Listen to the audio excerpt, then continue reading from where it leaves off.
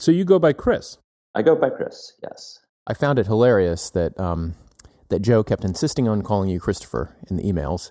But of course, it felt very proper. Yes, yeah, and then, but also Joe's own name is Joseph in the emails, and so like I'm getting all these emails between Christopher and Joseph, and I'm like, what the heck, these guys, like it's like having two friends meet who have never met before in like a bizarro world in which everybody is like way more formal than they actually are. It's interesting because your name Christian, it has never occurred to me to refer to you as anything other than Christian, and when I hear people, and occasionally it happens, oh boy, people refer to you as Chris, it takes me a bit to know who they're talking about because it's just, and that's even when you're in the conversation and they do. This has happened with us. That's the kind of thing that makes my daughter angry when she hears that. Yeah.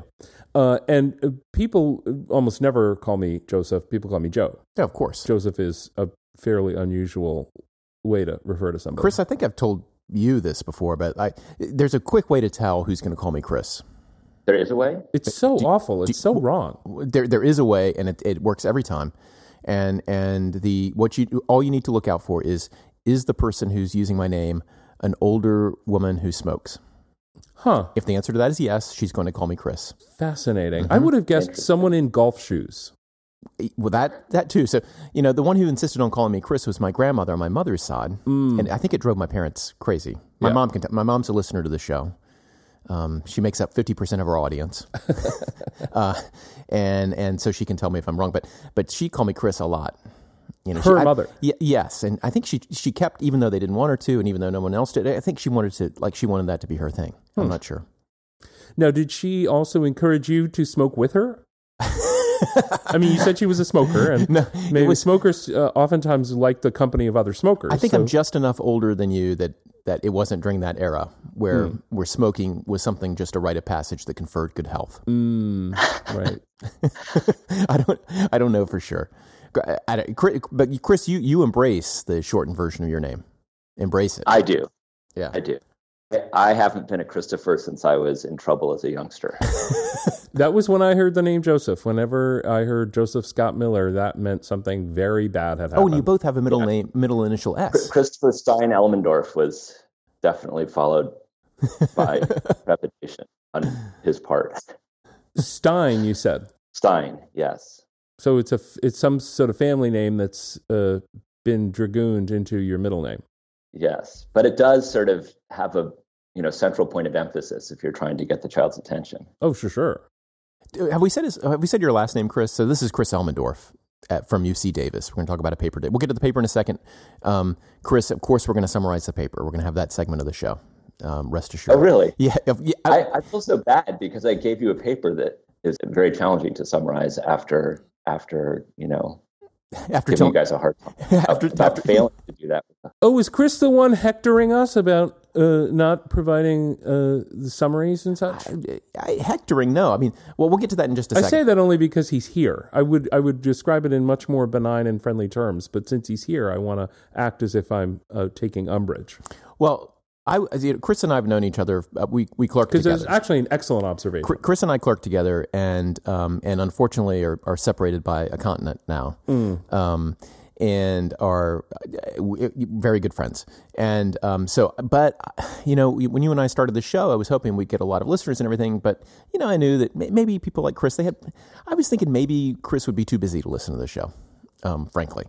And also, like, you weren't a podcast listener for a long time either, right, Chris? I mean, you weren't That's true. Like an early I've podcast only been a listener. late adopter of most things technological. And so when I recently ran into Chris again, and Chris told me that he was, the way he broke it to me was by saying, I'm an Argonaut.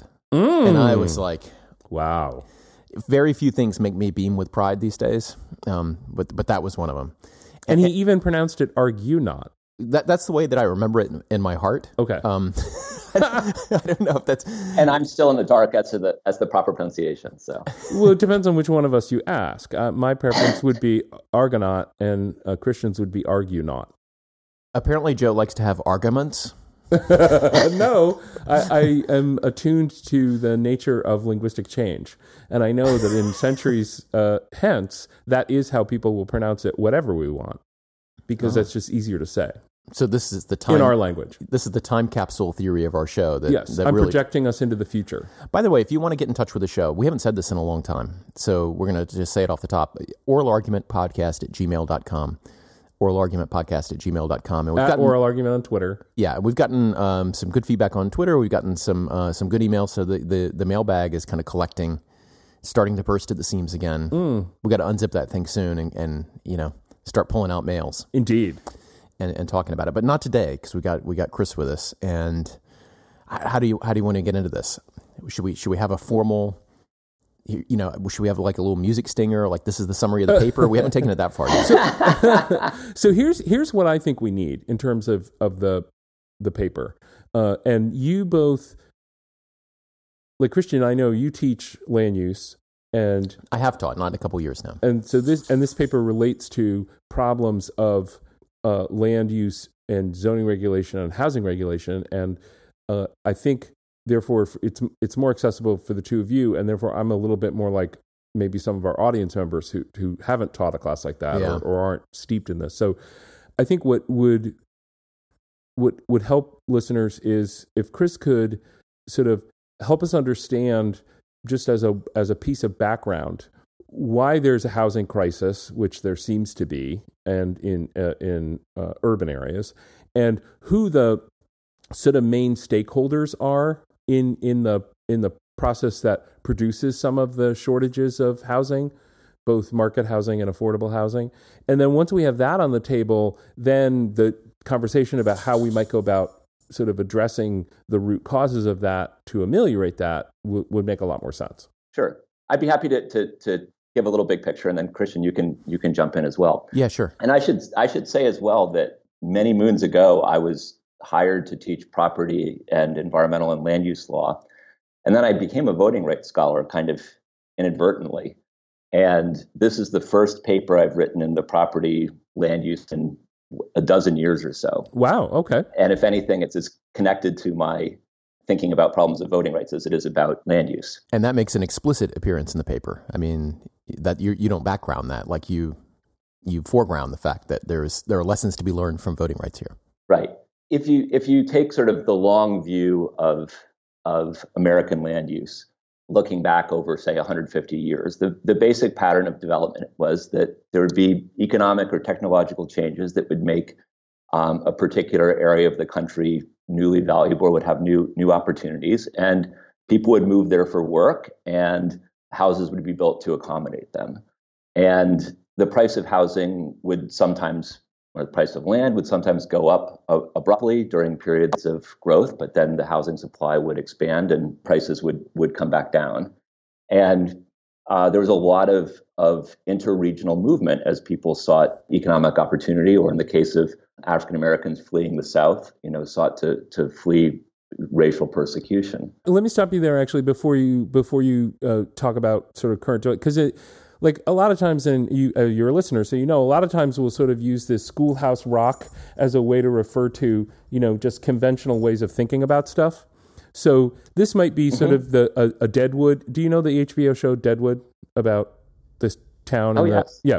So this is sort of like the Deadwood theory of housing, right? So like someone finds something in a new place, a bunch of new people are going to move there. You're going to have to build some things for them to live in. There'll be a little while when there's tents, but then there'll be some other structures. And, where do things get built? Well, there's sort of a center of town and things get built around that. And of course the brothel is close to the center of town because that's all the dudes are there and blah, blah, blah. But you build the stuff because people are arriving and they want a place to live, and things just sort of get built as needed in the place that makes the most sense given who's there right now and what the materials are and all that kind of stuff.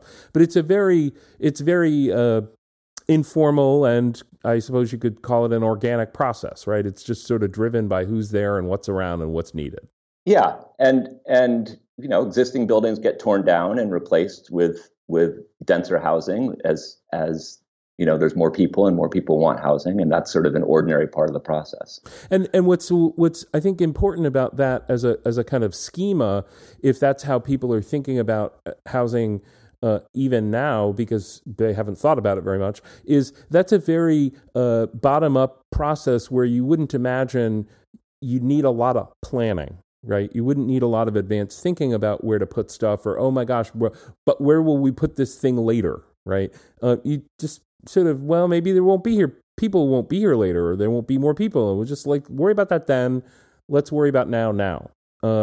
And the kind of processes you're describing in the paper, the world has just changed so much in terms of densities and where people are and what our full range of concerns are, including environmental concerns and follow-on effects of commutes that burn more fossil fuels that contribute to climate change, et cetera, et cetera. So the kind of deadwood theory is, I think, although could be a lot of people's first cut at what happens in the world, is sort of deeply, deeply wrong. It seems to me now. So it is deeply wrong. So one thing that you see as a departure from that historic pattern starting roughly in the 1940s is that densification of existing neighborhoods stops. By densification, I mean sort of redevelopment of existing neighborhoods at higher residential densities, tearing down single-family homes, replacing them with fourplexes or small apartment buildings, or tearing down small apartment buildings and replacing them with bigger apartment buildings. So basically, after the Great Depression, when home building resumes, the previous patterns of densification are no longer. Now, maybe that's due to the spread of zoning, maybe that's due to the interstate highway system, but the new mode of development is not replacement of existing housing stock with denser forms of development. The new form of development is sprawl towards outlying regions. There's a second process that starts in the 1960s and 1970s, or second big change, you might say, which is that the sprawling process stops in some parts of the country or slows down dramatically. So that in the Northeast and in the West Coast, with the growth of environmental concerns and regulations, there's at the local level and to some degree at the state level as well, slow growth movements or no growth movements, open space preservation movements. And so you get a pattern whereby in the South and Southwest, cities continue to grow outward, and those cities remain relatively affordable. And in the Northeast and along the West Coast, cities stop growing outward, but they don't intensify either. Instead, they just stop producing housing, or at least the rate of housing production relative to population and economic growth slows dramatically. Over the last 30 or 40 years, there's been a massive run-up in prices, particularly along the coasts, in the desirable and economically productive cities of the East and West Coast, the Northeast and the West Coast. And I guess with historic preservation, not only do you not have densification, you don't even really have replacement of older structure with newer structure, which I suppose could change your useful life calculus and other ways of thinking about the value of the housing stock. Yeah, I mean, there's some replacement, but it's an expensive form of replacement when it happens. One of the weird things about land use, right, is that it is, on the one hand, it is clearly a market and is one of the most markets of markets, right? People are buying and selling real estate. They have diverse preferences. They shop for, housing and, whether it's closeness to work or it's environmental amenities or it's big lawn or all the people want different things. And so they're on the market for all these different things, right? And so land is scarce, right? Like many goods. And so, you just can't make more of it automatically. But there's this problem that arises when people start to demand things that really can't be delivered without some kind of collective governance. It's just not possible to live in a even somewhat dense neighborhood and have parks and other things that you want if you have no control over how land is developed in your community. In order to get the amenities of land ownership, you also need to be part of kind of a collective governance entity, right, which has some control. But at the same time, partly because of those collective mechanisms, land is it's not uniquely. I don't want to go too far, but it's unbelievably responsive in price to regulation. So much so that local entities, it's a kind of a form of taxation, right? That local entities can intentionally downzone or keep at a very basically a high regulatory bar for development lands, and then kind of sell upzoning, right? It's a store of value for communities, right? Allowing people to build. What does the word downzone mean? That's kind of a lingo word, I think, for land use. Yeah, that's a good point. Yeah, so to downzone as a verb means to reduce the intensity and nature of uses that are allowed on the property. So if you have an industrially zoned a bit of property, if you could downzone it to, say, single-family residential or to agricultural uses. You can also upzone by increasing the intensity and diversity of types of uses allowed on the land. So would changing from a single-family home to a multifamily structure be a case of upzoning that's more intense use? That would usually be considered upzoning, and it's kind of the classic kind of, this was the one mentioned in Euclid, right? The original Supreme Court case upholding zoning against things that look kind of like due process challenges. Do you remember the name of the justice who wrote this opinion? I always forget. Sutherland, I think. I think you're right? And he castigates the parasites that are apartment complexes that move in on single family residential, nice. Right?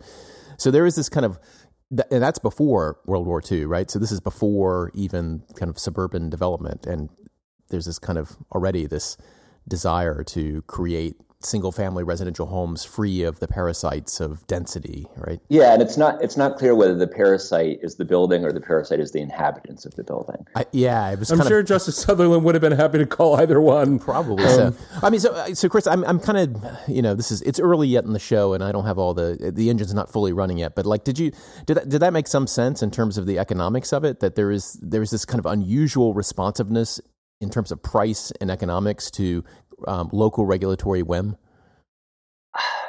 So is land unusually responsive? I don't know that. Well, I don't know what the comparison is, but I guess what I would say is that land is pervasively regulated.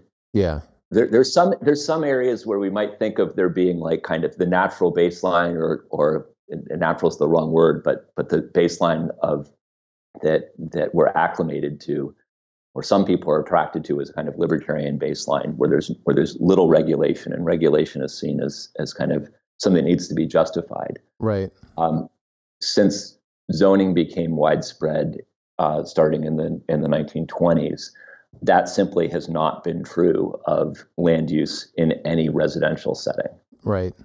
I was just thinking that, how much you could sell your property for if you own a piece of real estate, in and around San Francisco where you are, like, how much that depends on what you're allowed to do on that property, and the degree to which a local government and state government can kind of shape what you're allowed to do is like there's a huge latitude there, right? And so like the value of what you have when it comes to land, it seems to me it becomes so obvious that it's related to regulation. Whereas with other goods, like, whether it's cars or, computers or even other expensive things kind of like land, those things, the value of a car totally depends on your ability to drive it around and all kinds of regulations. I mean, even clothing, lots of stuff depends on the value of it depends on regulations, and not to mention social norms and things. But it seems to me with land, it's almost like everybody kind of knows it, right? That it just is, the value of land is not entirely a product of the regulatory bundle, but it is unusually obvious, I think, that it is like tied to it. I think that's true. But and importantly, not just a function of how your own piece of land is regulated, but also of how other land in the neighborhood is regulated. My guess is, though, that non-lawyers would think of it as value of land is very tied up with what else it's near. Now, obviously, regulation has everything to do with what it's near, like what is happening on the things it's around or that are around it. But I think non-lawyers, I don't think would think of that as regulatory. I think they would think of it as, well, look, this is, of course, a plot of land, it costs different things if it's in the housing part of town, if it's in the industry part of town, if it's in the, if it's out away from a lot of other people out in the, rural area. And regulation has a lot to do with locating things near each other that are of a similar type, et cetera, et cetera. Yeah. No? Well, yes, but I was thinking, so I wanted to talk about the responsiveness in terms of value to regulation in order to do some framing, which, Chris, you may resist, that if you think of uses of land in the aggregate as the product of a bunch of transactions involving values that people assign to things, right? almost all markets are kind of collective decision-making devices which work by exchange usually, but not always. And with land use, right, it is a product of, there's a whole lot of like collective action going on in the form of local government and some state government things, and even some federal government regulations, in addition to private swaps which create the patterns of land use, right? And Chris is describing in the first part of this paper a kind of a broken political economy where some people, in order to preserve land values, are working together to defeat a kind of a globally, but like a statewide or nationally like rational scheme of using land to its highest and best use, which is distributively just and everything else. But like, if my goal is to have to be able to sell my house for a lot, right? I'm going to behave not just in the market. Like, I'm not going to do things that a normal owner of property would do to maximize value, like keep the house maintained and plant nice plants and all that. But I'm also going to work with my neighbors, right, to plan for the community in such a way that I've increased the scarcity of the thing that I own, right? And that's the home voter hypothesis in a nutshell. In addition to like lobbying for subsidies for amenities nearby, which improve the value of mine. So, Chris, do you hate this framing, or is this an okay? No. I think that's fine. And some of the things that you do with your neighbors are great, right? Right. from a global perspective, mm-hmm. Like, maybe you jointly maintain a park, or maybe you and the neighbors, keep the sidewalks clean, or there can be lots of great.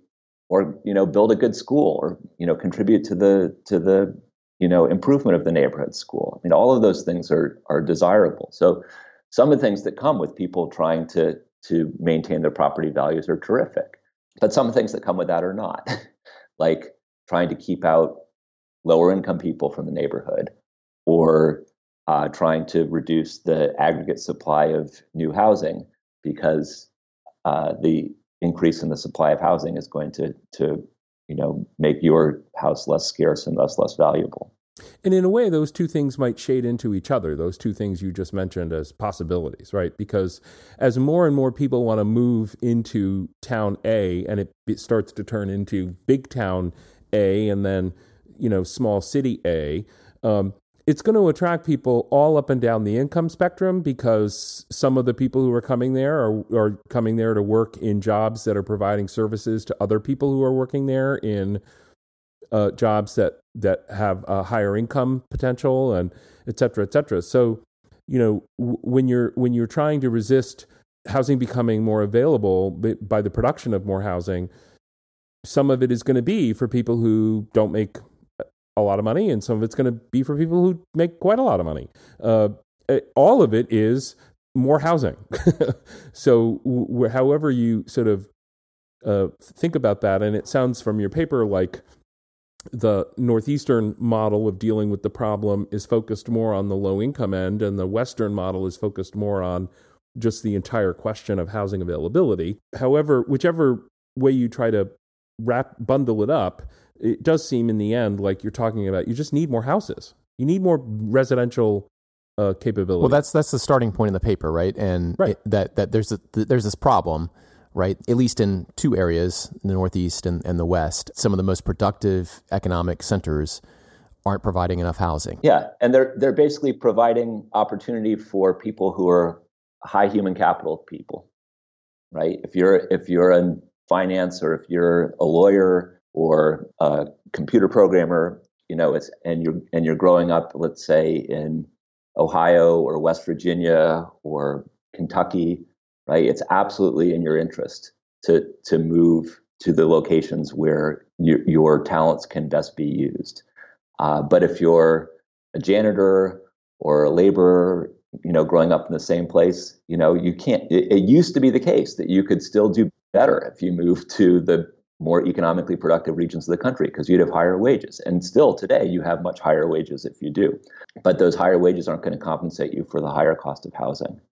So we're sort of evolving due to the cost of housing into this strange stratified society. Well, there's many ways in which our society is becoming stratified, but one way it's becoming stratified is that the most economically productive regions of the country are now increasingly accessible only to the highest earners. When I was in law school in around 2000 in the Bay Area, there were stories running in the local paper about doctors moving away because they couldn't afford to live in certain parts of the Bay Area.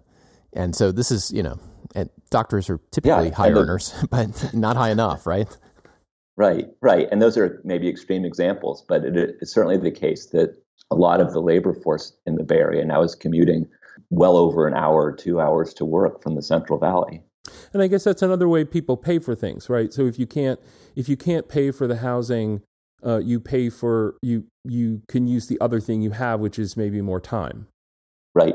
But then that comes at a big environmental cost. Of course, to everyone, much less the sort of psychic and stress cost to the people who are engaged in the commuting. But yes.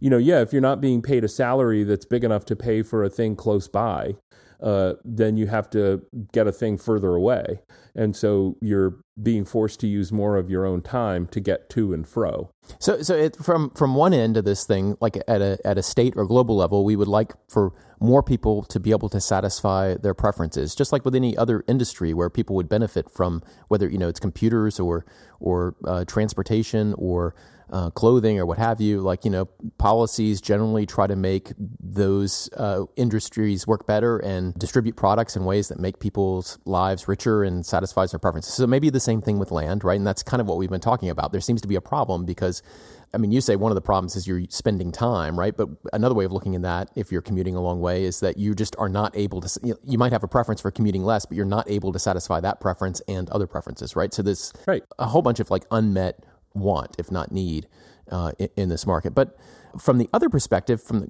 the maybe looking a little bit backward in time, people are trying to make their communities better, and communities have not always been great. Early stories of public health problems in New York City as it grew up and became so for a long time, people have been trying to solve the problems that accompany density, right? And we talked about some of the salutary benefits of collective action rather than just individual investment in one's own property, whether it's schools or parks or the like. But there are also these edge cases in between the things that we've been kind of sneering at so far, which is just the pure exclusion ground. But things like, there is a particularly pristine and nice creek near us, and somebody wants to develop that area to become, say, a strip mall or something like that. Is collective action to fight that, which is a kind of NIMBYism, right? But something which is not in my backyardism, right? Sometimes it's good that we collectively organize and say not in our backyard, because that's not good in anybody's backyard, right? Other times, that's why the label, I think, NIMBYism is usually referred to as things which are things that we need somewhere, but I don't want them where I am. I want all the benefits of that thing existing, but none of the costs of co-locating with it. But there are other circumstances in which it's harder to tell the difference. And so there are all kinds of salutary reasons that people have organized in these ways, but they have negative effects. And it's gone, I guess the point of the paper, right, Chris, is that it's gone so far that it now becomes impossible in some of these places to build pretty much anything, at least in a timely way. And no one's quite figured out how to solve the political economy problem, except maybe California recently, and you have some additional suggestions. But how would you frame, if we haven't framed up the problem yet, how would you do it? Yeah, no, I think that's the right framing. I guess what I would add is that there have been efforts from an economic perspective to quantify what the benefits are from various local land use regulations, like minimum lot sizes and the like. And those do provide, to the people who live in those neighborhoods, they provide some benefits. But all the estimates suggest that the benefits are tiny compared to the social cost. Yeah, and I imagine that's somewhat hard to do as well, because a lot of it is, there's kind of a framing bias, right? What's hard to do? The estimating? The estimating, because I might think that I want a big yard because maybe I grew up that way, and now I've got my own big yard and I'm really happy with it and I mow the lawn all the time. But if law had somehow made that less possible and I had started living, within a walkable neighborhood in a duplex or something like that, and you had asked me at that point, I probably would have preferred that. And so it's really hard to know. Right. Yeah. No. But even if you take preferences as given, the economists who've tried to quantify the benefits, given the existing distribution of income and the existing distribution of preferences, have concluded that most of the more restrictive local regulations can't be justified in terms of the benefits that they provide. So what are the reasons why there isn't a local solution for this kind of local problem? And the local problem, again, is that people who are in a place that has become more attractive and therefore is attracting more people to move into it, people who are already there resist the addition of more housing stock because doing so helps maintain the values of their own property. Even if they have a citywide preference for greater density or for greater development, like they might not prefer individual projects located near them. Mm-hmm. And so the way that many local governments work, as I understand from the paper, Chris, and you can correct me, that so even if there is that commitment, the council may defer to like local representatives who then will oppose projects in their district. And so there's a lot of opposition going on, and there's a collective action problem, et cetera, et cetera. So there's not a great... grind to a halt. Yeah. Yeah. Is that a description of one of the problems, Chris? Yeah. So the question basically is this a problem that states can solve? Why might they want to? Like, what does the state see as the benefit that the city can't see?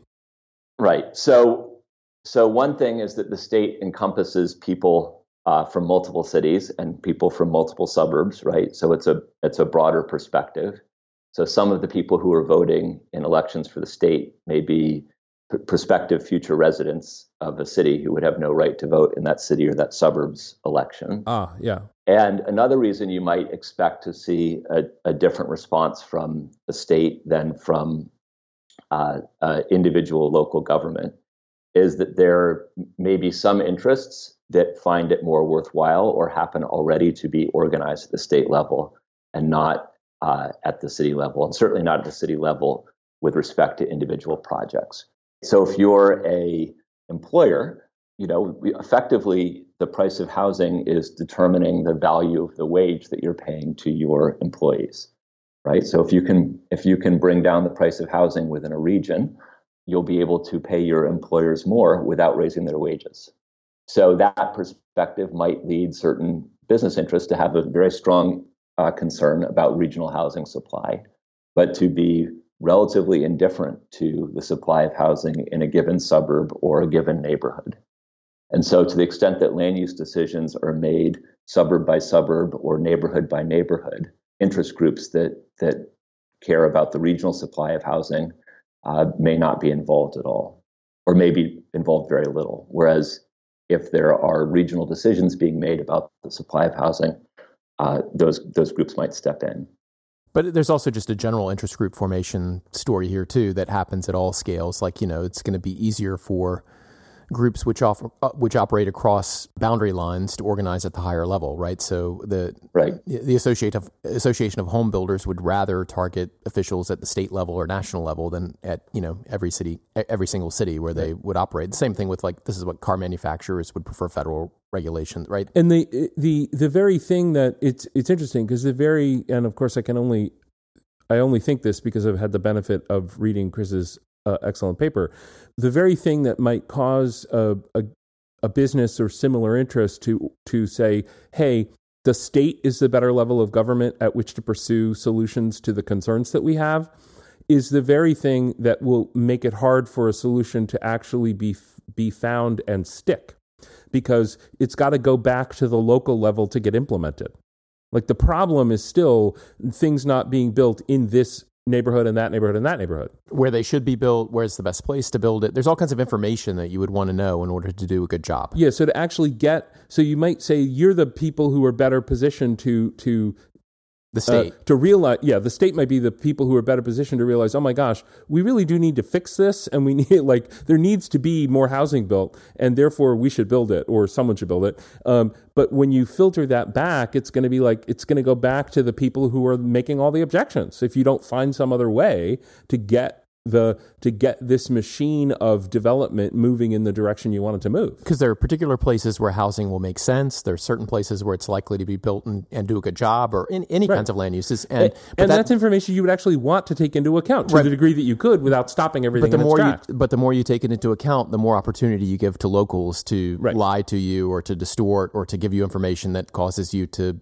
basically not take up the valuable land. So it's... Or just unconsciously apply things in a way that happens to be self-serving. They're trying to do their best, but we're biased creatures, et cetera. So I think this is where the voting rights analogy comes in. And then ultimately, I think, Chris's solution, right? Well, maybe just before we go there, one of the ironies, maybe you could say, is that as the housing crisis started rolling slowly and then picked up steam, and it's not like states completely ignored the problem, right? So if you go back to the early 1970s, right, you see legislative activity and judicial activity even in the northeastern states and in California. And then Oregon and Washington start getting involved as well in the 1970s, 1980s, early 90s. And there are two models that begin to take shape, which I, oversimplifying a bit in the paper, call the Northeastern model and the West Coast model. I thought this was very helpful. And the Northeastern model says we do have an affordable housing problem. But the affordable housing problem is really a problem about suburban barriers to the development of price-restricted housing for people of limited means.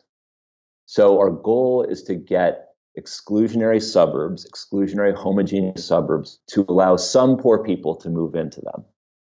How many poor people? Well, what most of the northeastern states come up with is a 10% rule. 10% of your housing stock should consist of deed-restricted housing that is only made available to people whose income is 80% or less of the area median income. New Jersey is a little different. New Jersey says we actually want to estimate, or this is what the courts insist on as a matter of the state constitution. We want local governments or the state government to estimate what share of the people within a region of a state, within a region of the state of New Jersey, are poor people, and then to provide deed-restricted housing in comparable amounts. But setting aside New Jersey, the basic goal is to provide a certain fraction of the housing stock as deed-restricted housing, while remaining indifferent to the total size of the housing stock. So even if there were a lot less of it, you would say you'd want a certain percentage of it to be you keep using this phrase deed-restricted. What does that mean? Deed-restricted meaning it's privately constructed housing for the most part, but there's a restriction in the deed that says this unit can be rented or sold only to a person who makes no more than this much money. And it's a covenant that kind of runs with the land. And so if it's sold, it's still on there, right? It's not just a matter of contract. It's a matter of contract that kind of keeps running. So it's an income level restriction. So people might have heard, our listeners might have heard of a very noxious and horrifying form of restriction, like racial covenants. Yeah. In a way, it's the same kind of instrument. It's a limitation on the way the thing can be used and sold that goes along with it, owner after owner, but it's doing a very different thing. It's targeting what a person makes instead of et cetera. Yeah, some of that housing is actually owned and managed by nonprofits that are in the business of maintaining or providing affordable housing, but other units may simply be part of a market rate housing development that has a certain set of units subject to a deed restriction that limits who it may be sold to or who it may be rented to. So that's the Northeastern model. What about the Western model, the West Coast model? So the West Coast model starts with a somewhat different idea, which is not that we have to simply ensure that a certain fraction of the housing stock is affordable to people of modest means. Instead, we need to ensure that the housing stock overall is adequate to accommodate projected population growth. So population forecasting is at the heart of the West Coast model. And local governments are expected to enact land use plans and to periodically revise on a 7 to 10 year cycle their land use plans so as to accommodate projected population growth. Now, the land use plan is sometimes thought of as being like a constitution for local governments, or not just the local government generally, but the local government in its capacity as a regulator of land use.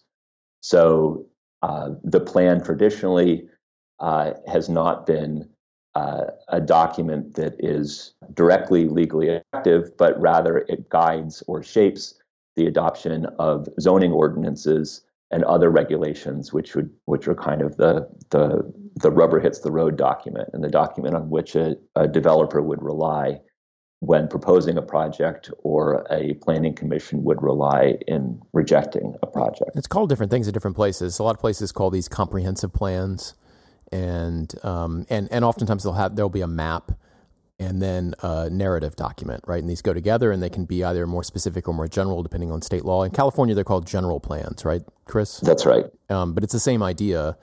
And so there's both like there's the content of the plan, which is kind of a constitution, because many states require that the ordinances that you adopt after that comp plan be consistent with that comp plan. They differ on the degree to which that's enforceable, whether an ordinance is invalid if it's inconsistent or not. Some states say yes, some states say no.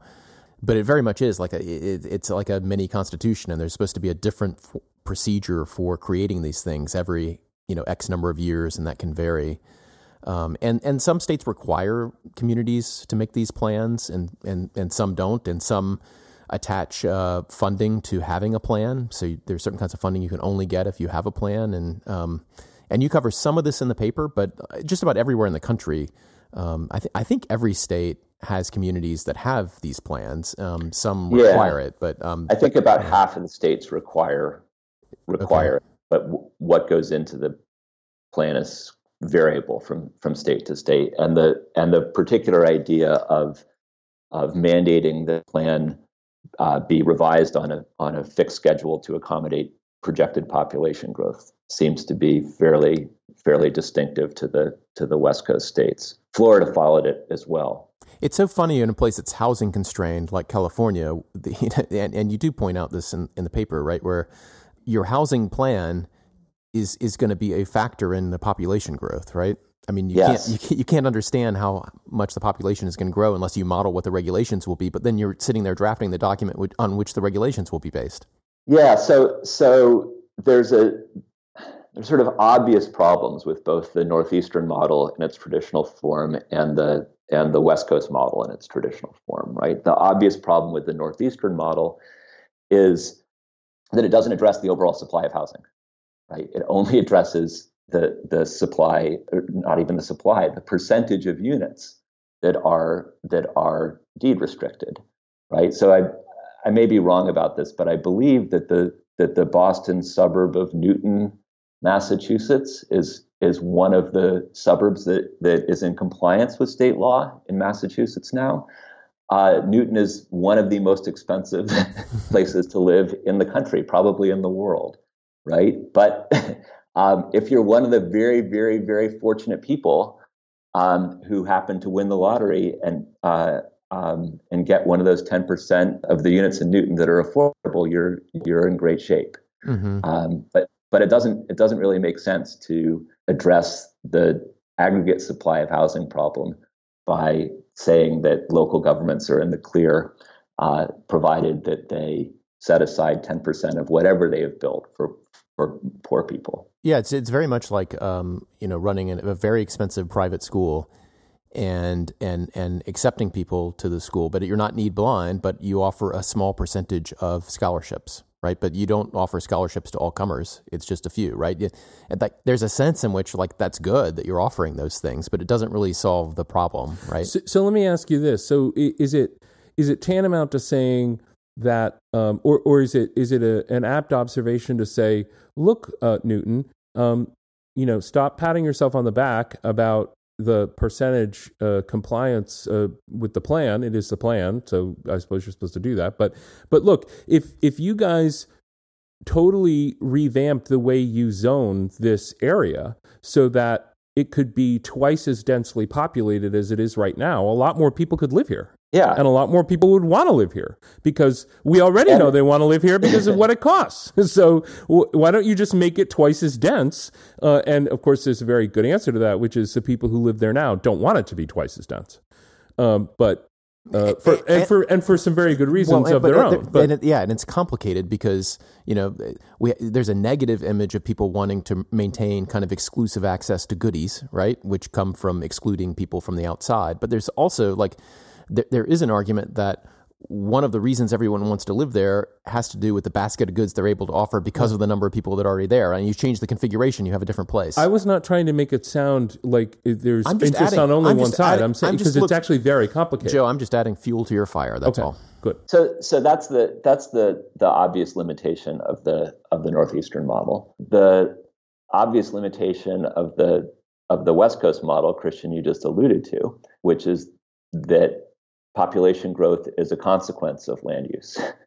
And if you say that the amount of new housing needed in a region depends on, or in a city or in a town, depends on the amount of population growth we project, and you project population growth based on past patterns of population growth, then in effect, if a local government is able to prevent itself from granting new housing over a period of time in the past, it won't have to provide any new housing in the future.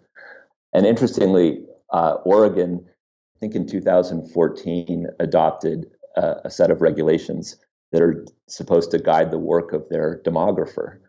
And the state demographer is expressly told to survey local governments about their land use intentions when the demographer is forecasting population growth. At the same time, you have another set of laws that say local governments, when you're adopting your land use plans and adjusting your urban growth boundaries, you must do so as to accommodate projected population growth for the next 20 years. Yeah, they should just change the state flag to a snake eating its own tail.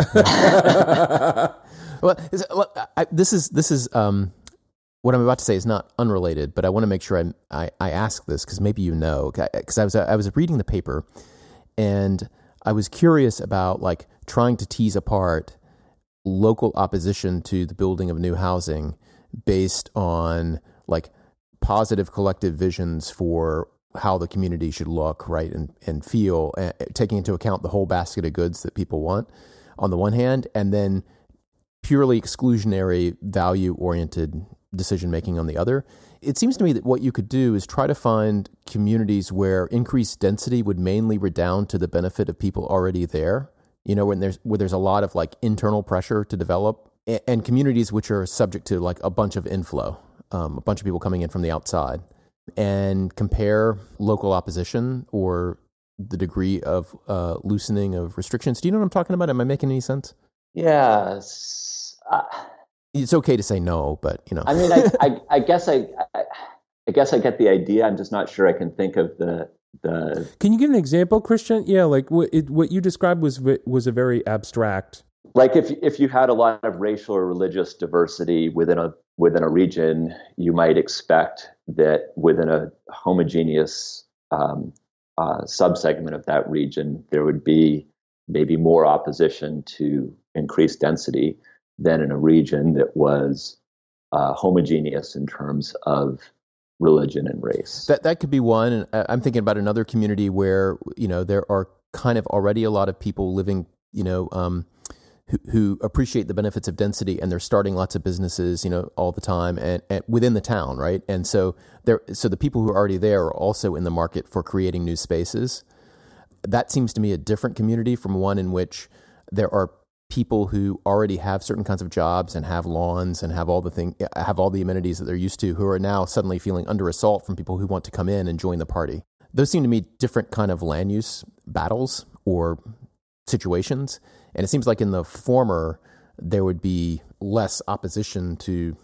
What you're essentially driving at, I think, is a hypothesis that Bob Ellickson, a law professor at Yale, ventured in the 1970s, which was that local control over land use led to some bad decisions in homogeneous suburbs that were dominated by homeowners, but didn't have sort of bad regional effects because within regions you also had cities, and cities are diverse with lots of different interests, unlike homogeneous suburbs. And so it's hard for any one faction to wield control of a diverse city government. And because it's hard for any one faction to wield control, developers can play different factions off against each other. And so usually in cities, the housing supply will be pretty responsive to economic pressure, so that you'll always see plenty of housing growth within cities, even though there may be some exclusionary suburbs. That might be what you would expect to find, and and I'm thinking I was thinking just more generally of situations where the pressure to densify or to approve new kinds of uses is endogenous, and contrasting it with where that pressure is exogenous, and wondering what the political economy affects. What about places that are, and I'm thinking at this moment of Detroit, but surely there are others where there were sort of bad economic shocks, a real emptying of a location, and then suddenly people are interested in returning. And I would think the first few waves of people returning would want there to be regulations and approaches that would encourage even more people to return, since they're trying to get enough people there to have the sort of life people want to have, which is a certain amount of people around, not no one around. There's no problem of overregulation of housing supply in any of the Rust Belt cities, right? Right. There, the fact that housing is a durable good, right, has resulted in housing being far less expensive than the cost of producing housing. Yeah, and if anything, they might be trying to grapple with the problem. Maybe this is another project, trying to grapple with the problem of sort of renewing what's there and simplifying things so that things can be produced so that the cost structure is quite different. Yeah, I mean, they've got problems of infrastructure, right? Mm-hmm. They've got too much infrastructure for the population, but that's a different problem altogether. Yeah. So let's get back to your project, and if we got some of the obvious, and your paper goes through more problems and more subtle problems than the ones that we've surveyed. But if those are the obvious problems of the New England or Northeast model and then the West Coast model, you've kind of latched on to California as recently charting a new course which incorporates some of the Yes in My Backyard movement. Yeah. And you characterize it in a particular way. And I also want to make sure that we understand the parallel with voting rights, because I think that intuition, I imagine it's probably what drove you to see this problem in this way. And it might help our listeners also see how, disparate areas of law kind of latch on to, like, have the same underlying abstract political economy working or similar ones, and it can influence you to see solutions that you wouldn't have otherwise seen. Yeah. What's happening in California is, I think, interesting and maybe promising, and certainly was interesting enough to motivate me to write the paper. So California is one of these West Coast states that has for a long time required local governments to plan for enough new housing through their general plan to accommodate projected population growth, and to revise those plans on a cycle of, it's varied, but now it's 8 years. The California model has clearly not been successful historically, because California is now one of the most expensive places to live. Any coastal city in California is one of the most expensive places to live in the country. But the legislature has been very active over the last few years in trying to make the California model work better, and to augment it in various ways. The piece of legislative activity that has gotten the most attention is actually a bill that went nowhere. That bill, called Senate Bill 827, would have upzoned every parcel of land in the state within a quarter mile of a transit station, that is a bus, a ferry, a subway, a train station. In its original form, it would have upzoned every such parcel of land for 8 to 10 story buildings. And as a legal matter, this is staggering, because almost everywhere, almost all the time, parcel level or kind of map level regulations have been exclusively local matters of concern. Like, yes. There are state regulations which are general, but the idea of, like, what restrictions apply to particular parcels has just always been, a local concern. Yeah, and so something like 96% of San Francisco would have been covered by this bill, and most of San Francisco is now zoned for single-family homes. So if suddenly the whole city is zoned for 8 to 10-story buildings, that would have been a dramatic, at least at the level of what's formally allowed on the map, change to land use. Boy, that would have solved a lot of problems. Would it or wouldn't it? Because if suddenly that rule goes into effect, right? I'm now a person who's thinking, gosh, that set of homes over there, I could, if I bought them and tore them down, I could build a building that would cover the same sort of footprint, but would be this big building, which would have a lot more residences in it, which I could sell as apartments. So, I could make this much money from the project. It would cost me this, X less a lot to buy the houses right now, right? Oh, great. I'm going to do this project. And part of the reason I think that's successful is people are paying a lot for the amenity of living in San Francisco, right? Not living in a particular even place, in an apartment. Yeah. Instead of in a so what would stop that?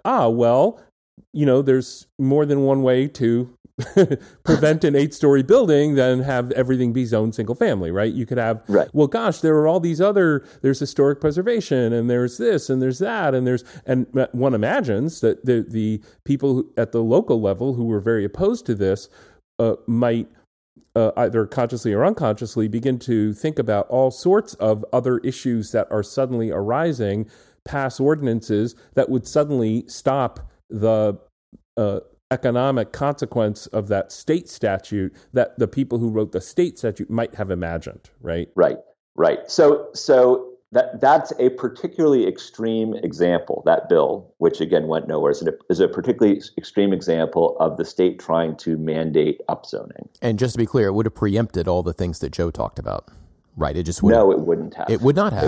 That's why I mentioned it. Okay. That's precisely the issue, or precisely the difficulty with that model. So in addition to sort of dramatic proposals that haven't been enacted, and there's similar proposals that have been introduced, not quite as extreme, but have been introduced in Oregon or about to be introduced in Washington. There have been a number of similar state laws that have required local governments to allow so-called accessory dwelling units on lots that are zoned for single-family homes. So an accessory dwelling unit is basically a small residence that is carved out of a garage or added in the backyard. And this is seen by many people as a kind of minimally disruptive way to increase the number of people who can be accommodated within families that are zoned now for single-family homes. So California and a number of other states have passed at the state level laws that tell local governments to allow accessory dwelling units, even if the local government doesn't want to allow accessory dwelling units on parcels that are zoned for residential use. And the California accessory dwelling unit statute was entirely ineffectual until it was amended to the point that California did essentially preempt almost all local control over permitting of accessory dwelling units. So minimum lot sizes and setbacks and sprinkler requirements and design review, and I mean, you name it, is now, if what you're doing is adding an accessory dwelling unit, is almost entirely a matter of state law. And it seems to me that that very phenomenon, that very history, kind of points in the direction of your proposal. Yeah. So the other thing that has been happening in California is not an effort to direct at the state level the minimum densities that must be allowed in a particular location, whether through accessory dwelling units or through upzoning of sites near transit, but instead an effort to reform the basic structure of the West Coast model of planning for projected population growth. And those reforms are happening in two areas. One is in the determination of how much new housing must be produced, or at least is going to be targeted for production. So California hasn't abandoned the idea of considering population growth as a factor, and indeed projected population growth kind of remains the core factor. But in a bill that was enacted just this last legislative session, the state said, in addition to considering projected population growth, the state housing agency and the so-called councils of government, which is a regional consortiums of government that are involved in this planning process, they must consider the percentage of cost-burdened households within the region of the state that's at issue in comparison to the percentage of cost-burdened households in comparable regions of the country nationally. Cost-burdened households are defined in turn as households that are spending, I think, more than a third of their income or 30% of their income on housing, whether through rent or mortgage payments. Which is very common in California, in the coastal cities. Yeah. And so the intuition there is if you look at that measure and you've got a lot more cost-burdened households in your area, that means you need more housing. Something is going wrong.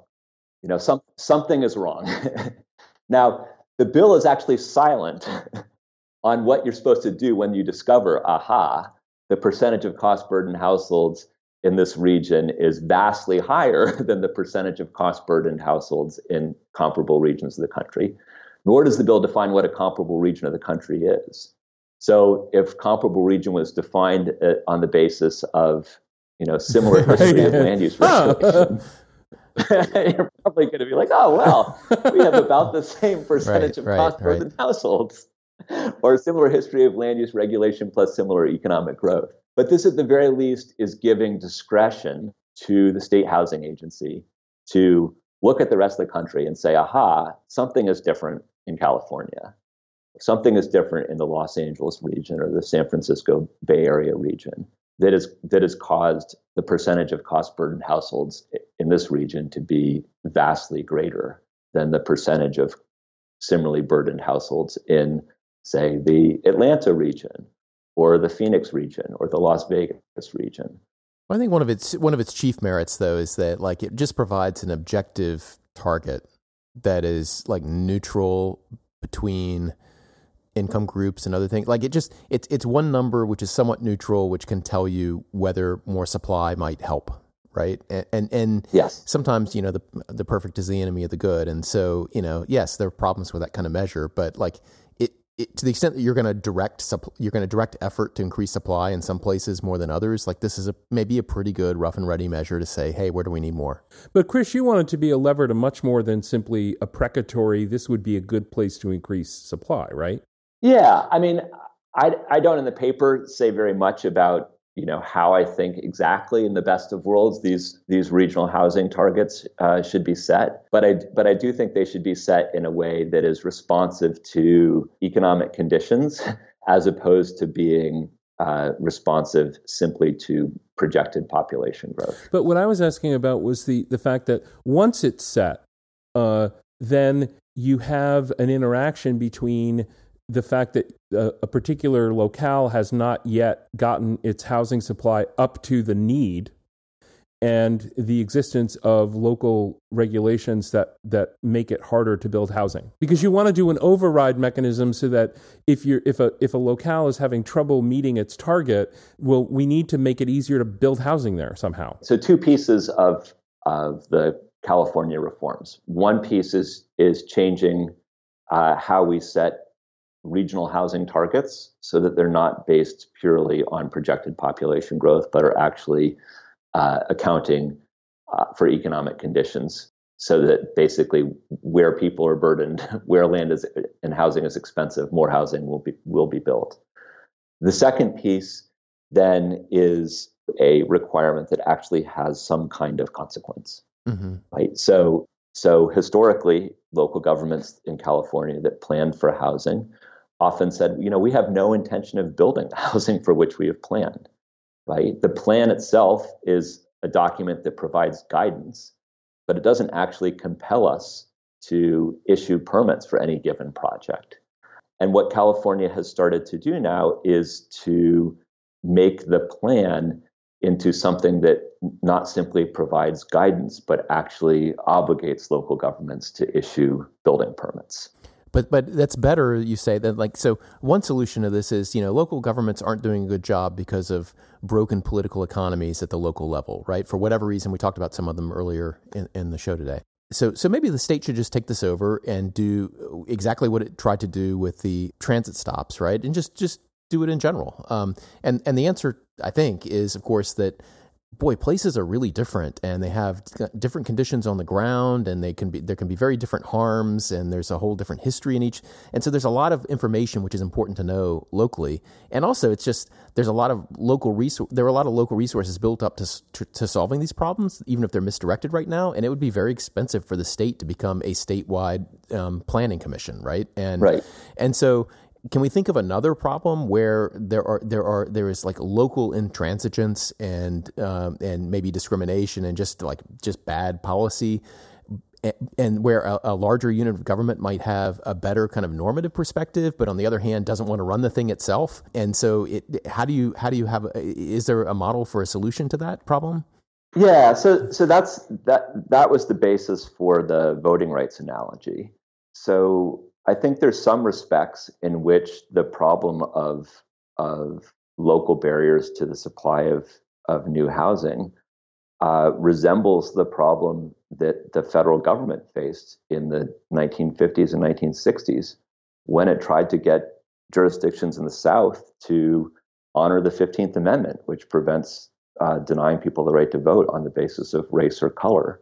And the similarities exist whether you see the problem of exclusionary land use policy as being grounded in racial animus or economic self-interest or whatever else. The basic problem is that you have a tradition of local control over the administration of elections, and you have a tradition of local control over land use, and you have a set of locally powerful actors who are very threatened by what it is that the central government wants to achieve, right? So in the case of Black enfranchisement, it's obvious that the interests of the white power structure were opposed to Black enfranchisement. Right. And in the case of housing, it's neighborhood people who want to keep their neighborhoods the way they are. And it's also local government officials who are politically well calibrated, shall we say, to their constituencies, and adding new housing, especially new housing of a different form, that is higher density housing or lower income housing than the existing predominant form, is also adding new voters to a local government, right? Who are going to have preferences, again, that if the housing is different in character, are going to be people with different preferences than the people who are there now and who elected the officials who are there now. So where you have these traditions of local control and conflicting objectives between the central government and the local government, what can be done? And in the voting rights context, what was done very effectively was to ban the principal instrumentalities of local discretion with respect to the franchise, and that those were tests of literacy and tests of moral character as a prerequisite to voting. And I want to say this because I think you can never say this enough. If you've never seen one of these literacy tests, listeners, go on the internet and find these, because it sounds like, when I was growing up and I was taught about this, literacy testing to me, can you read, right? And they're not that. They're almost impossible problems of logic and math and all kinds of things. So these literacy tests are were just out of control. So they weren't just impossible, right? But they were tests that vested enormous discretion in the registrar of voters, right? So the test would be something like, read and interpret a section of the state constitution. And then the registrar would have discretion to choose which section of the state constitution to assign to a particular applicant to read, and would also have discretion to decide whether the interpretation was correct or not. And sometimes the tests were nearly impossible problems of logic, but the entrenchment mechanism was you only had to take it if you hadn't voted in the last two elections or something like that, right? Yes, so or if your great-grandfather hadn't voted prior to 1865. Right. but the key insight was we need to take away local discretion. And then second, once we've taken away this element of local discretion, what we've done is to change the regulatory baseline, right, in a way that is more conducive to political participation by African Americans. But having changed local baseline, or the regulatory baseline, we have to recognize that there are likely going to be efforts to evade that. Mm-hmm. Right? Because there is broad local control over elections, there will be other things that local governments will come up with, new tests, which are not tests of literacy or moral character, but are tests of something else, right, that may reintroduce discretion. Location of polling places, or having fewer of them, or having bad machines, or having, right, the possibilities are endless, as we are now reliving in the South. Of the election, right? right. You know, introducing new match requirements, right. Or switching from at-large to districted elections, or districted to at-large elections, or reducing the number of electoral districts, or you name it, right? That there's this almost unending possibility of different ways of achieving the goal of disenfranchisement, if that's the goal. But you know, the basic problem, of course, is that you have a practice where local officials have better resources and some good incentives and some good norms, but they have a few bad basic norms and incentives, right? And so, at the national level, you want to take those off the table, like take the things that are there only to serve those bad norms, right? You take those off the table, but then you want to say, you know, but you still have some good local knowledge and problem solving and instinct about problems, like, you know, where should this polling place be located next to this grocery store or over in this place? Right. Like a lot of times, like they know better than anybody else would because and the they local live there. knowledge, I think, is really critical. And in terms of me and how I'm hearing all of this, is like, you know, getting rid of the local knowledge piece, that would be a huge sacrifice. Yeah, much more so probably in the land use context than in the voting context. Right. Yeah. And so the insight was, okay, we're going to take the bad stuff off the table that's obviously bad, and then we're going to let them continue to come up with plans, but you have to run it by us first. And therefore, you like get all that local information generation, but they know they're going to basically design rules knowing that you're going to look at it and improve it. So there will still be some efforts to kind of sneak stuff by. Sure. Right, which looks like it's, you know, good stuff based on local information, and that's exactly the same form as the problem here, right? I mean, at least in the abstract way I stated it, the problem is a pretty much exact match. There are some differences, there are some obvious differences, but you think it's a good match, Chris, and so how would that how does this translate? Yeah, so the way it translates, I think, is that the things that California is now doing with this land use planning requirement are, I think, similar to the things that the federal government tried to do through both the ban on literacy tests and then the way that ban was backstopped, which was requiring local governments to submit proposed changes to their voting regulations to the federal government for review before those changes could go into effect. So to be clear, you know, California has not adopted a system whereby local governments have to submit every change to their land use regulations to the state for review. You know, we're definitely not there. Mm-hmm. But what California has done is it said your land use plan has to establish a new regulatory baseline for housing regulation that can accommodate the projected population growth. And that land use plan has to be something that developers can actually use to get permits. Right. I mean, it needs to be the law, right? It needs to be the law, right? You know, it's not entirely the law yet, but it is now clear that a local government can't, once it has adopted a housing element, point to a contrary zoning ordinance as the basis for denying a development project. And it's also clear that the housing element of the general plan has to be not just sort of a general statement about what's going to be allowed where, but it has to have parcel-specific details. But also in your proposal, right, it's the state which sets the big normative target, how much housing, right? Yes. And at the regional level, then they kind of divide it out into locals and say, well, you're going to provide this much, you're going to provide that much. And then the locals, they can figure out like what makes sense in terms of where the housing should be located. But there, as you say, it has to be somewhat precise. And that's where, you know, when the local government prepares its general plan, it has to have that level of detail. And then there's some accountability for that plan, right? I mean, not only is it until they meet their target, they pretty much have to grant permits which comply with what's in the general plan. And then if they don't meet their housing target under their general plan, then you imply, I don't think you say much about what these could be, but you imply there should be some, not just imply, but you say there should be some sanctions. Right. And the sanction that exists now is pretty minimal, but it's new and it's something, right? So if a local government has failed to produce the amount of housing it was supposed to produce, it is subject going forward during the next planning cycle to a by right development regime where it loses the ability to impose discretionary conditions and to subject to certain environmental reviews, projects that comply with the local government zoning, which is basically the local government's plan. Yeah, and so I mean, it's very much like the Voting Rights Act, and that, like the federal government, their basic norm is like you got to make sure everybody can vote. Like there can't be anything racist here, and then the local government, which is here the state government, but it can be local governments under the Voting Rights Act as well. Sure, if they're subject to pre-clearance, it's okay. Here's our plan for our election, and the government approves it, and that's kind of the contract aspect that you refer to in the paper, right? It's we offer this as our plan. But it's not the plan until the higher level of government accepts that, right, in a contract type way. And then that's somehow enforceable.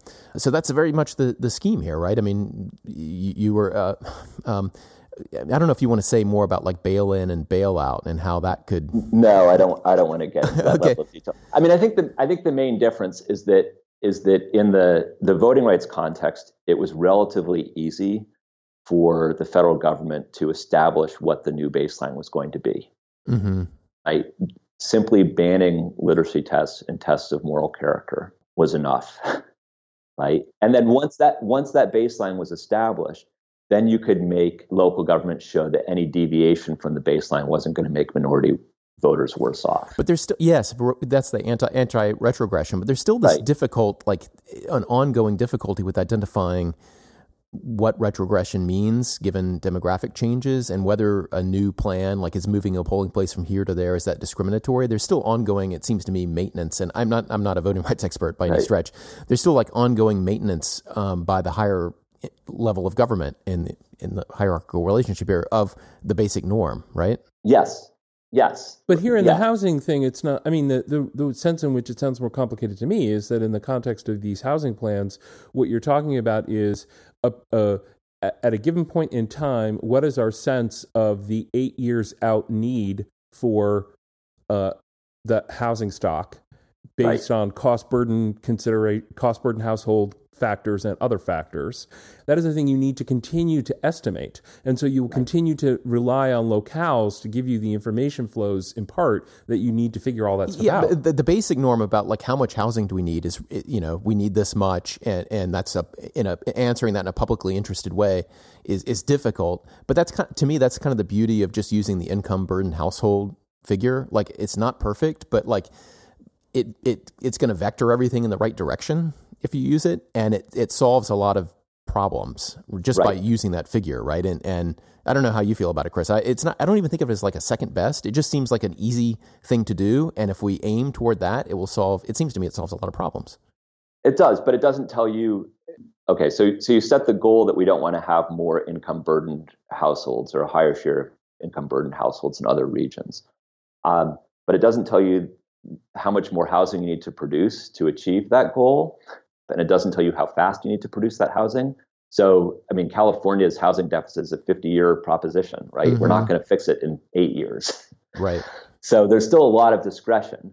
But that's discretion vested in a state agency, and that's probably the best we can do. But yeah, if you let that rough figure just stand in for your basic norm, then you're kind of the rules that follow from that norm can be, things which are hashed out. They could be things like if you are between 50 and 60% income burdened, then you have to increase your housing stock by X percent over the last 8-year baseline. I mean, those things are like debatable, but you can just do them, right? Yeah, but it would be like approaching the problem of Black disenfranchisement by saying, over the next 8 years, we want you to enfranchise 20% or or 40% of the black population that's now disenfranchised. It's true, but like Right. the beauty of this problem though is that there isn't the kind of there isn't the same moral and dignity concern. There is now the people not being able to afford housing and the ongoing housing crisis is a serious and real problem.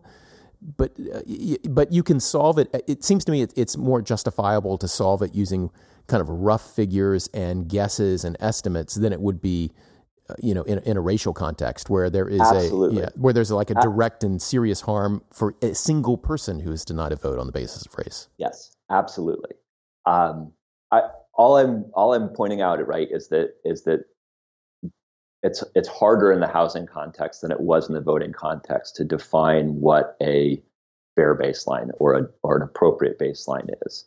And the baseline has to be revisited, every so often. Sure. But that's what we're doing, right? We're revisiting the baseline, and we're telling local governments, okay, for the next 8 years, we want you to produce this much housing, and we want you to come up with a plan for how you're going to do it that developers can actually rely on, right? And then that plan operates as a contract between the state and the local government that third parties, developers can rely on to get building permits. Yeah, and all I'm saying is that because the moral problem is different, like here it seems to me more justifiable if the terms of that contract are kind of like sloppier in a way, so long as they're kind of pushing in the right direction, right. Where you wouldn't accept that in the voting rights context. Yes, because there's in the housing context, the harms are diffuse, right. and there's not the individual level injustice that you're concerned about in the voting context. Yeah, I mean, again, I don't want to gainsay it because in a way there are individuals who are suffering because of broken political economies, right? It's just like you say, it's diffuse, and maybe the moral pressure on us feels less urgent. But I mean, there are all kinds of other reasons why you might treat the two differently as well. Another analogy that I don't think I saw mentioned in the paper, but that I've been thinking about is the as a sort of a cap and trade solution for carbon, or a sort of a pollution control mechanism that says X years from now you can't be producing more than this many units of pollutant, and how you get there is your business, right? You figure out what so a kind of a technology pressure or a cap and trade with a reduction in the number of right. Or you might look at the Northeastern solution as like the old, like just use, if you're going to build a new place, use the best available control technology, right? That would be like it has to be at least 20% affordable, right? Whereas you're saying like, why not use something more akin to cap and trade, right? And I think the cap and trade idea is really interesting on a couple of levels. New Jersey actually had a version of that for a while that allowed local governments that didn't want to produce low-income housing to pay other local governments to produce it for them. No, I was actually. You guys are misunderstanding. You're misunderstanding it. So I'm saying is your model. You're not talking about like Richville, like subsidizing Potterville. No. Right? I'm saying Chris's proposal is in a way saying, at least as I understood it, was saying, look, once the goal has been set, and given that it's a contract developers can rely on, in a way it's saying developers, like you're going to figure out how to do this within the bounds of the plan. The details of that, if the town keeps saying no to you or the city keeps saying no to you, you guys are going to get to do it anyway. Because the contract's in place, they can't deny you and permit you into the inability to do it. You're going to get to do it. And you're going to get to figure out how best to do it by doing the projects you want to do. I thought the local governments were the analogs of the polluters in the example, right? Because they get a target and they can meet it however they want, and they have better information about how to meet the target in the same way that like big polluters might have better information about how to reduce their emissions, right? Yeah, no, I think it's the builders who were playing a role of they're gonna find lots of ways to meet the goal. If you set them on the plan and don't kind of get in their way. Chris, who's right? Well, I think the model of the of the plan as this preemptive contract between the state and the local government is it's pretty command and control, right? It's setting in place a set of rules about where you can build and what you can build that then developers are supposed to be able to rely on to get permits. So what you've just said, Chris, is that I'm right because like it's command and control in the sense that the people living under the plan, residents and builders, like they're still subject to command and control regulations, but communities like local governments, they're the ones who come up with the plan, right? But they're the ones who come up with the plan. They have to meet the target, though. They have to meet the target, right. But they can do it in whatever way they want. Right. So it's like I would describe it, if you're going to use the language of like environmental law, it's like a performance standard. Right. Right.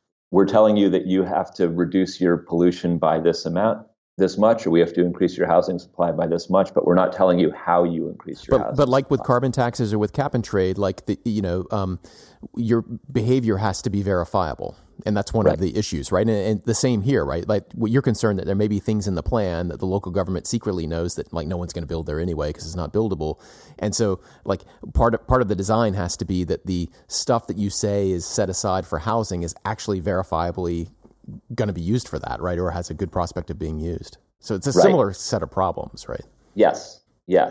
And so ultimately the requirement that you plan for such and such housing has to have some consequence if you fail to meet your targets.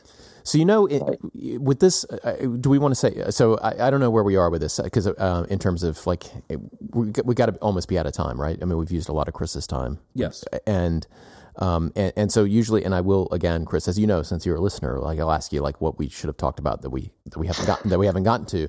But in addition, I just want to say that if you just read this paper kind of blind, there's a lot about it that kind of looks like workmanlike and very in the weeds. And part of that is because Chris is so smart and he has all these data sources and he knows how to marshal all this together. But you're tackling like the big problem in land use, right? Like how to re-engineer what you see as a broken political economy between states and locals. Like that, this is basically re-engineering the foundational precepts of land use law. And I don't want that to get lost here in discussions of particular implementations of general plans and other things. I think there's a really, really big idea, and it's Hills and Schleicher also have an idea about how, like a lot of people are thinking about this now. So I don't want to, anyway, I want to make sure people understand that this is a huge problem. They may intuit that it's a big problem because housing is out of control if you live in one of these areas, but like you're looking at this huge problem from a kind of a deep perspective within law.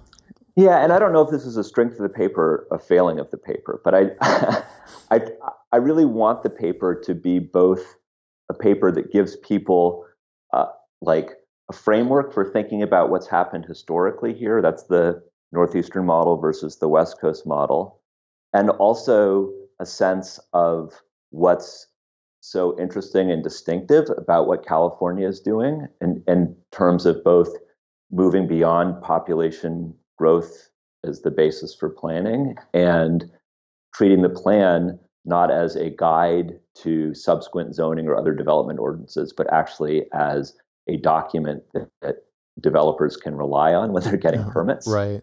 Even if it's contrary to some other local ordinance. And then finally, to explain why that model of the plan as the preemptive intergovernmental contract may be a way of dealing with the otherwise pervasive problem of local evasion of state mandates due to the great variety of forms of traditional local control over land use. But I should say, like, I'm not terrifically optimistic person about what's happening in California. I mean, I think it's interesting. I think there's some promise there. I don't know whether the obvious limitations or sort of lack of completeness in the realization of the vision that I lay out in the paper are just little things we'll fix along the way or reflect sort of deep political conflicts we simply aren't going to be able to work through. And whether half is complete with respect to your model is half as good, or if it is, sometimes doing something which is half as good gets you none of the way there. right? Right. And so there's a real question. But part of what I was trying to say too is that, like, I think if you stripped the paper of a lot of the details about California and its plan, it would be in some ways more obvious that the paper is foundational with respect to local and state political economies when it comes to land use. But it would be much less obvious that this is something we could really do and it would solve real problems, right? And so in that way, the paper is kind of challenging in that way because it exercises the brain in both directions. I really loved it. I thought it was great. Well, thank you. Agreed. The other thing that I'll say about this is that I find it exciting to be working on a problem where there are state legislators who really want to work on it too.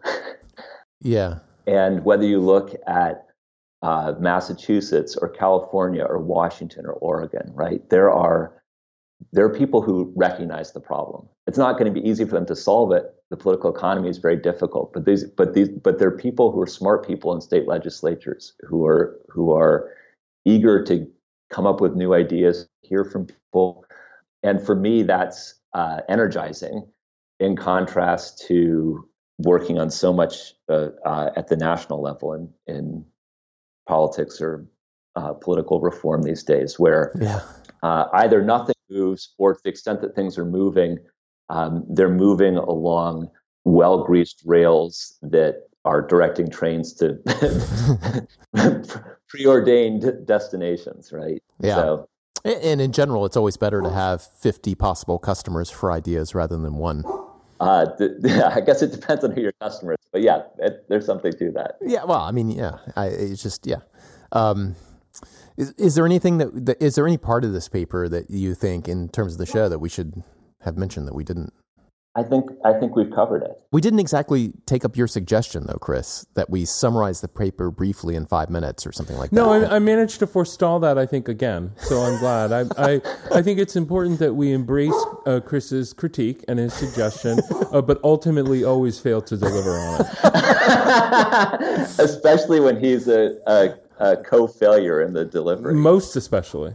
Right. If we could take mission accomplished. If we could take every one of our critics of whatever it is that we do wrong, and we do many things wrong, and have them on the show. Oh, that'd be great. And then, like, they are a participant in failing to do the thing that they've critiqued. And, like, I feel like somehow everybody's internalizing, this is just as good as the show's going to get. Right? This may actually be a passage in Dante's Inferno that somehow this manages to get accomplished. The critic is brought into the performative failures of their own criticism. I think it could be in there. It's like in the Eighth Circle or something. Right. Well, Chris, this is awesome. I wish you were here. I wish I was too. Instead, I'm stuck literally in the inferno, right? I mean, San Francisco is not on fire, but I feel like I am in the midst of a, campground in an inversion, right? Where there's campfires all around. Oh man, so. Yikes! I just saw a little bit on this today on the Twitters. I saw people posting some of these things. It looks really bad, and some people are in danger. And I hope everybody is well. It's horrible. Well, in my immediate network, yes, but climate change feels vivid and horrifying right now. So, and like a metaphor for so much more. All right, before you kick off the 5th hour of the show today, I think we should end it because what you just said, I've got so many things to talk about. Yeah. Did you know the acting attorney general is not actually the attorney general? I heard that, in fact, I think from you. I mean, no one's listening to me on this, Chris. No one buys my statutory interpretation argument on this. So anyway, I'll leave it at that. We'll have to have Steve Vladeck on the show and argue about this, I guess. And I look forward to listening. So thank you. All right, I'm going to hit stop.